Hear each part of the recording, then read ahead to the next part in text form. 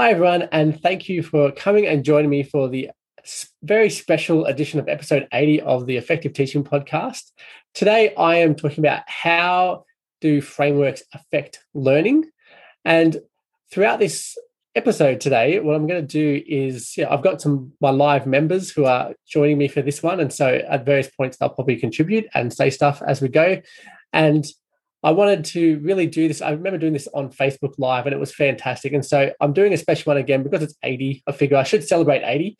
And so we're doing a live one. And of course, with my live one, it also means that we are giving away a whole bunch of free stuff. So what I'm going to be doing is essentially, for those who are live here, my members, I'm going to be raffling away a 1 hour consult session online with me where we'll sit down and just one-on-one have a chat about how you're going and anything that I can do to help you. But for those of you who are listening at home, I'm actually going to give away a free Teachers PD membership. So my Teachers PD membership has a lot in it. So basically what it means is a membership will give you access to all of my online courses. It'll give you access to the members only webinars, kind of like what I'm doing right now. This is a members only live session today. It's going to give you access to the members only Facebook group. It'll allow you to attend mastermind groups as well, because the mastermind groups, now that COVID restrictions are reducing, I'm going to start to do more just get-togethers with my members so that we can actually network face-to-face as well as online. And also my members get discounted rates to my actual workshops that I run. And normally that's about actually $150 off that they get. I don't just give, a $50 discount. I give a fair chunk of discount.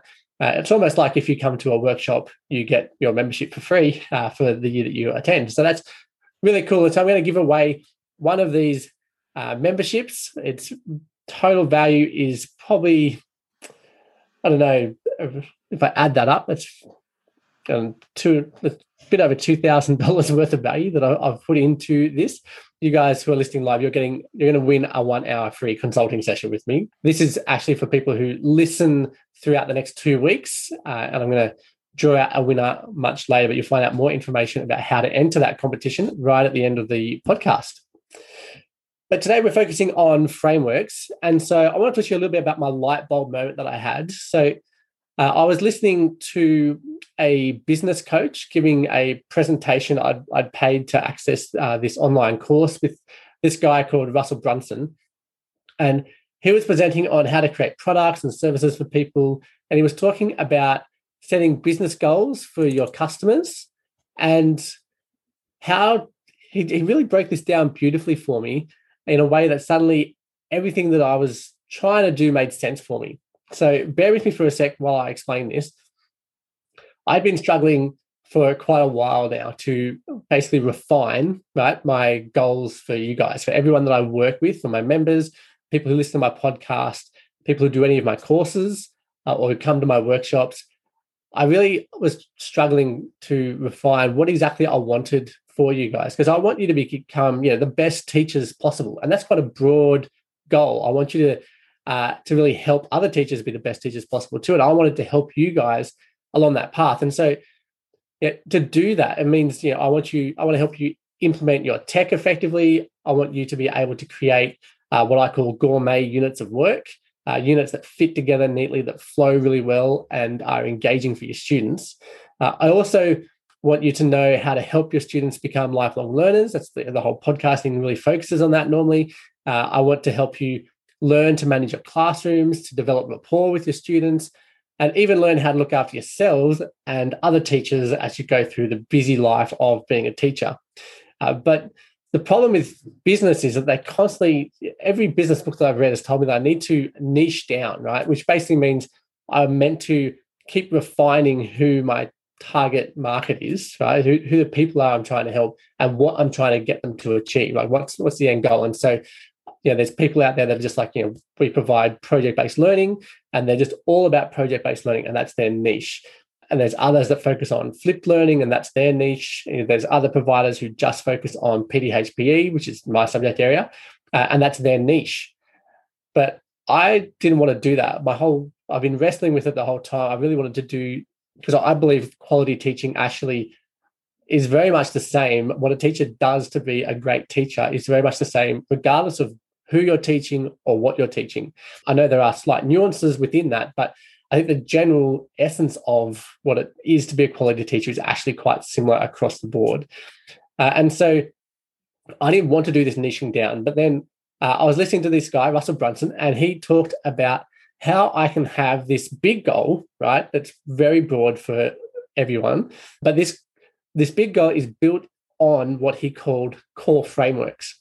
And basically, there are a few core aspects of teaching that, when combined, make a great teacher. So for me and you, this is things like knowing how to create your programs, how to manage a classroom, how to develop our craft, and how to look after ourselves.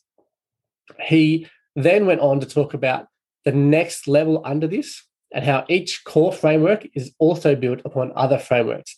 And so creating gourmet programs has a number of frameworks, such as I have a 4-step framework that I use for creating gourmet units. There's also another framework that's required for being a great programmer, and that's about knowing how students learn. And so these can be broken down further again into more detailed frameworks. So my 4 steps for creating a gourmet unit, my first step for that is where are we going?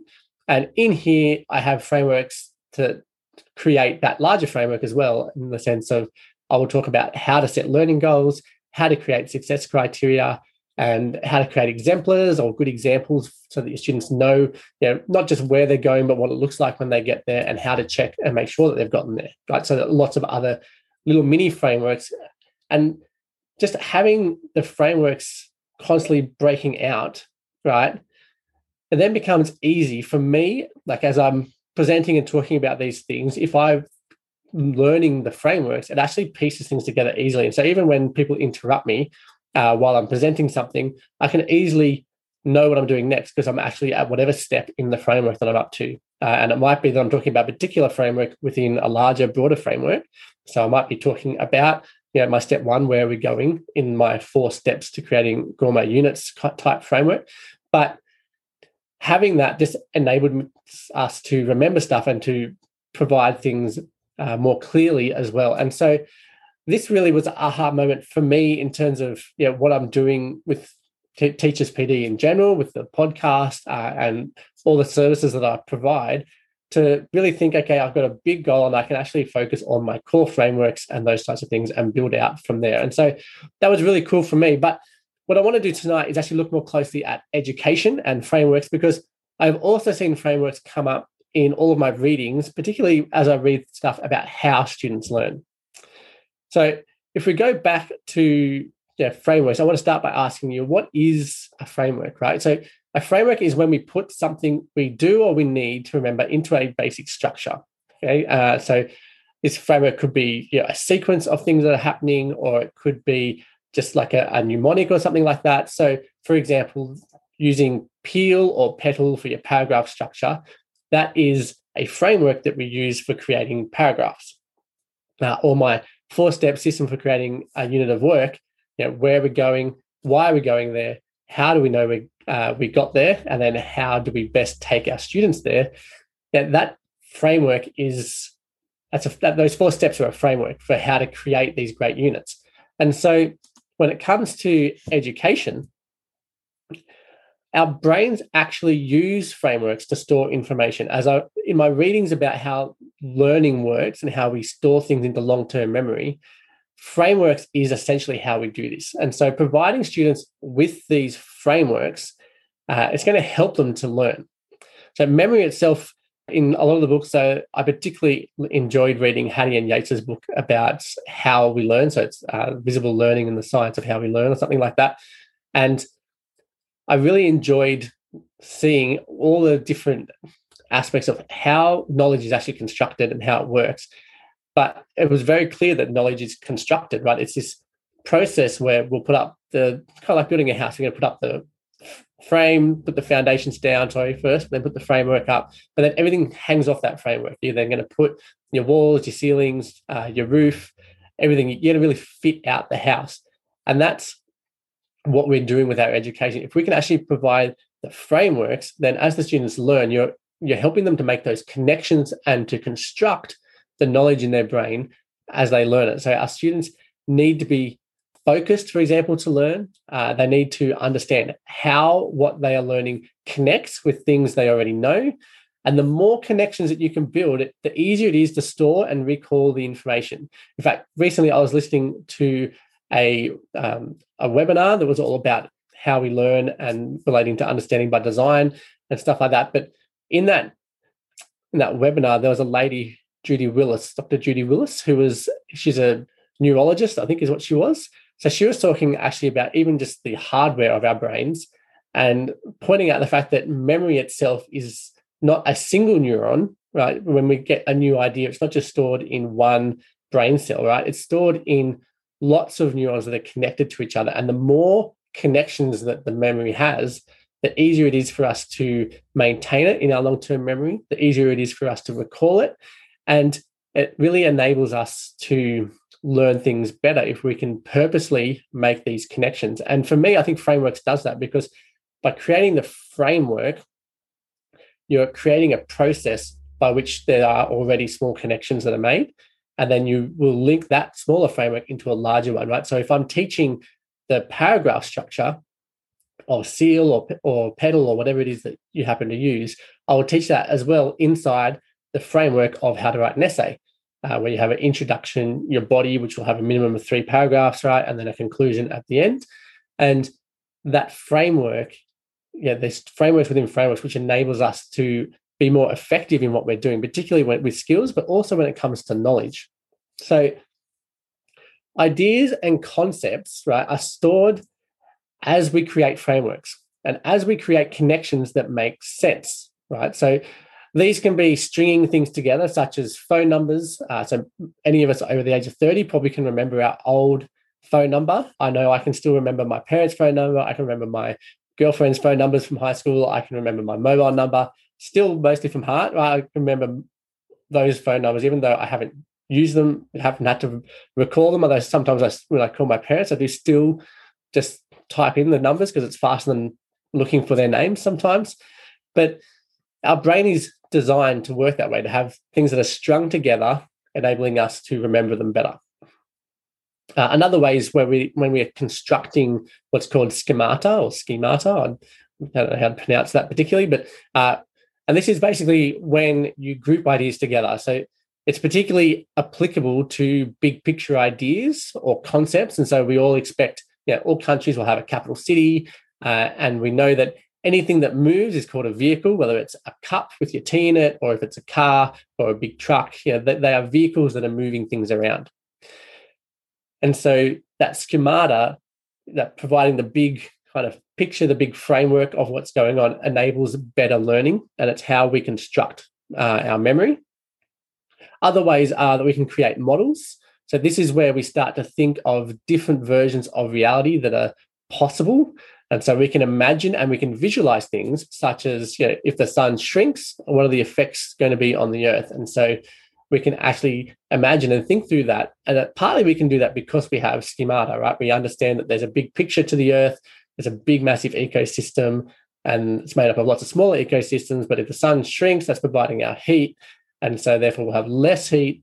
And then that's going to mean that there's less water. It's going to freeze. We're going to need to do more things to create fire and warmth and stuff around the earth to keep us alive.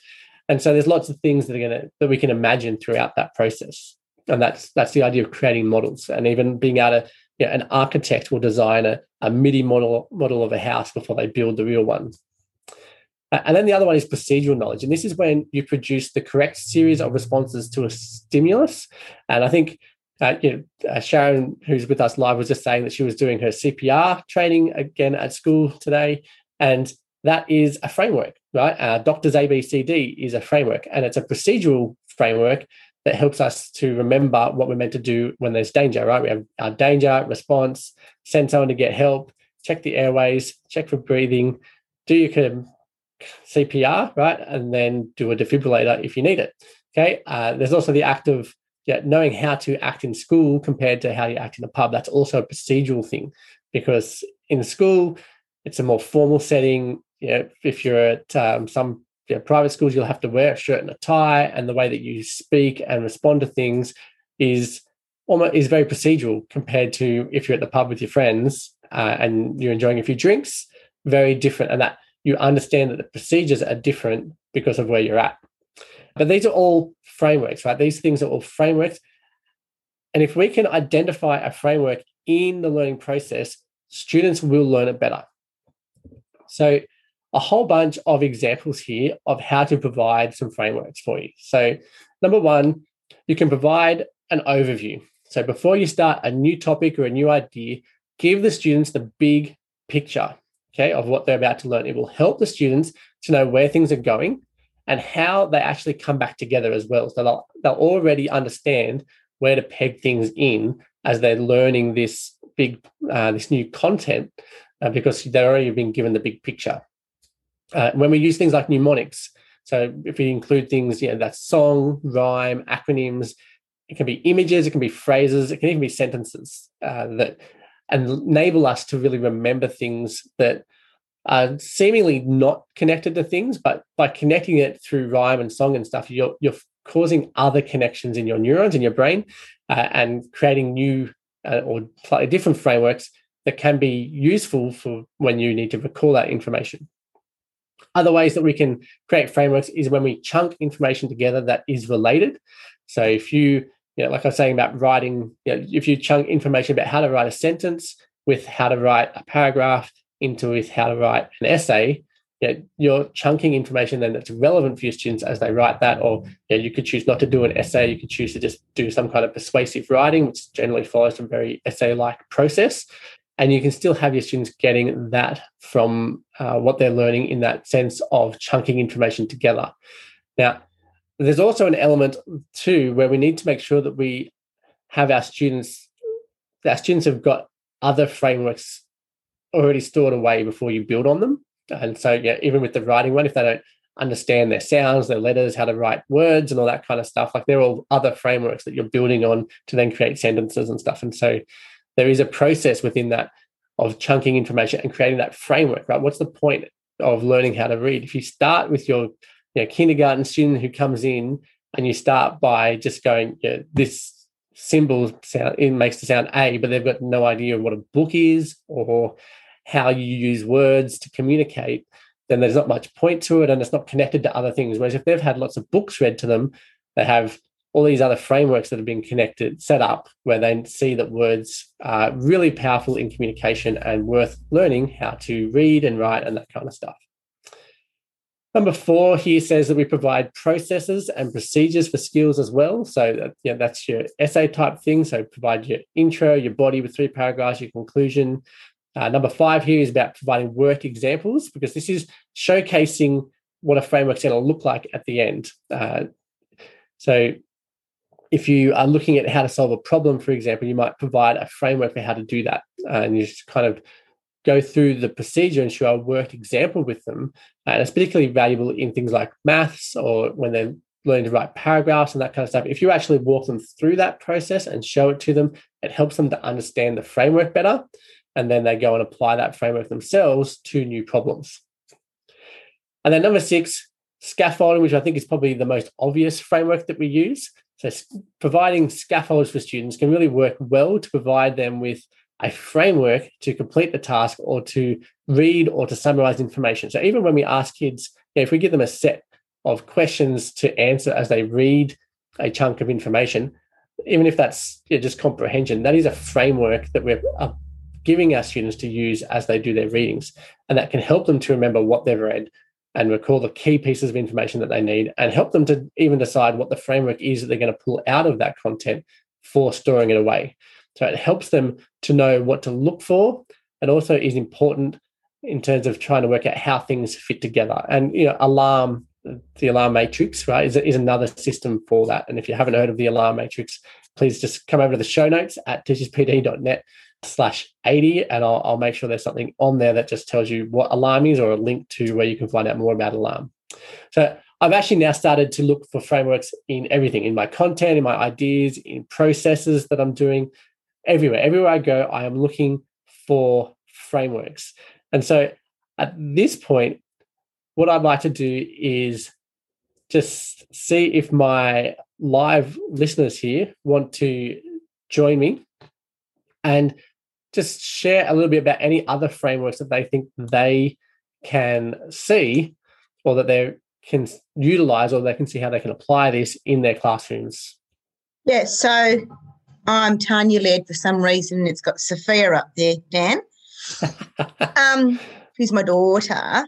During COVID, we created templates for Classroom, and those templates enable them to step through the working responses. And we did, and also like a form of alarm where if we asked them to analyse, we wanted them to describe first and like the alarm process. So those templates meant that for most of the students, they could complete it. You know, some of them give up. Well, I'm not writing that, but I will fill in a template, even if it's one sentence. So I found everyone achieved it. Others didn't like the template. They were happy to write and send me.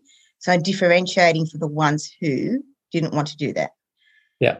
And I think it's important too that while we can provide these frameworks and templates, it is important for students who already have their own frameworks that they're applying to actually let them do that too, because it'll be better for them if they've already got that. Well, that actually brings us to the end of episode 80. And if you are keen to get the show notes, please head over to teacherspd.net/80. If you enjoyed this episode, please leave a review and make sure that you subscribe and come back next week when I'll be actually talking to my good friend Eleni Kritsis. She was one of my mentors for a little while. She's going to come and talk all about feedback and how a new and exciting Chrome extension can actually help you to do this really well. As I said earlier, I am giving away a Teachers PD membership with this episode to celebrate episode 80. And so I really want one of the people listening to head over to the show notes page. I want you to subscribe. That's the way you're going to actually enter into the draw to win yourself that Teachers PD membership.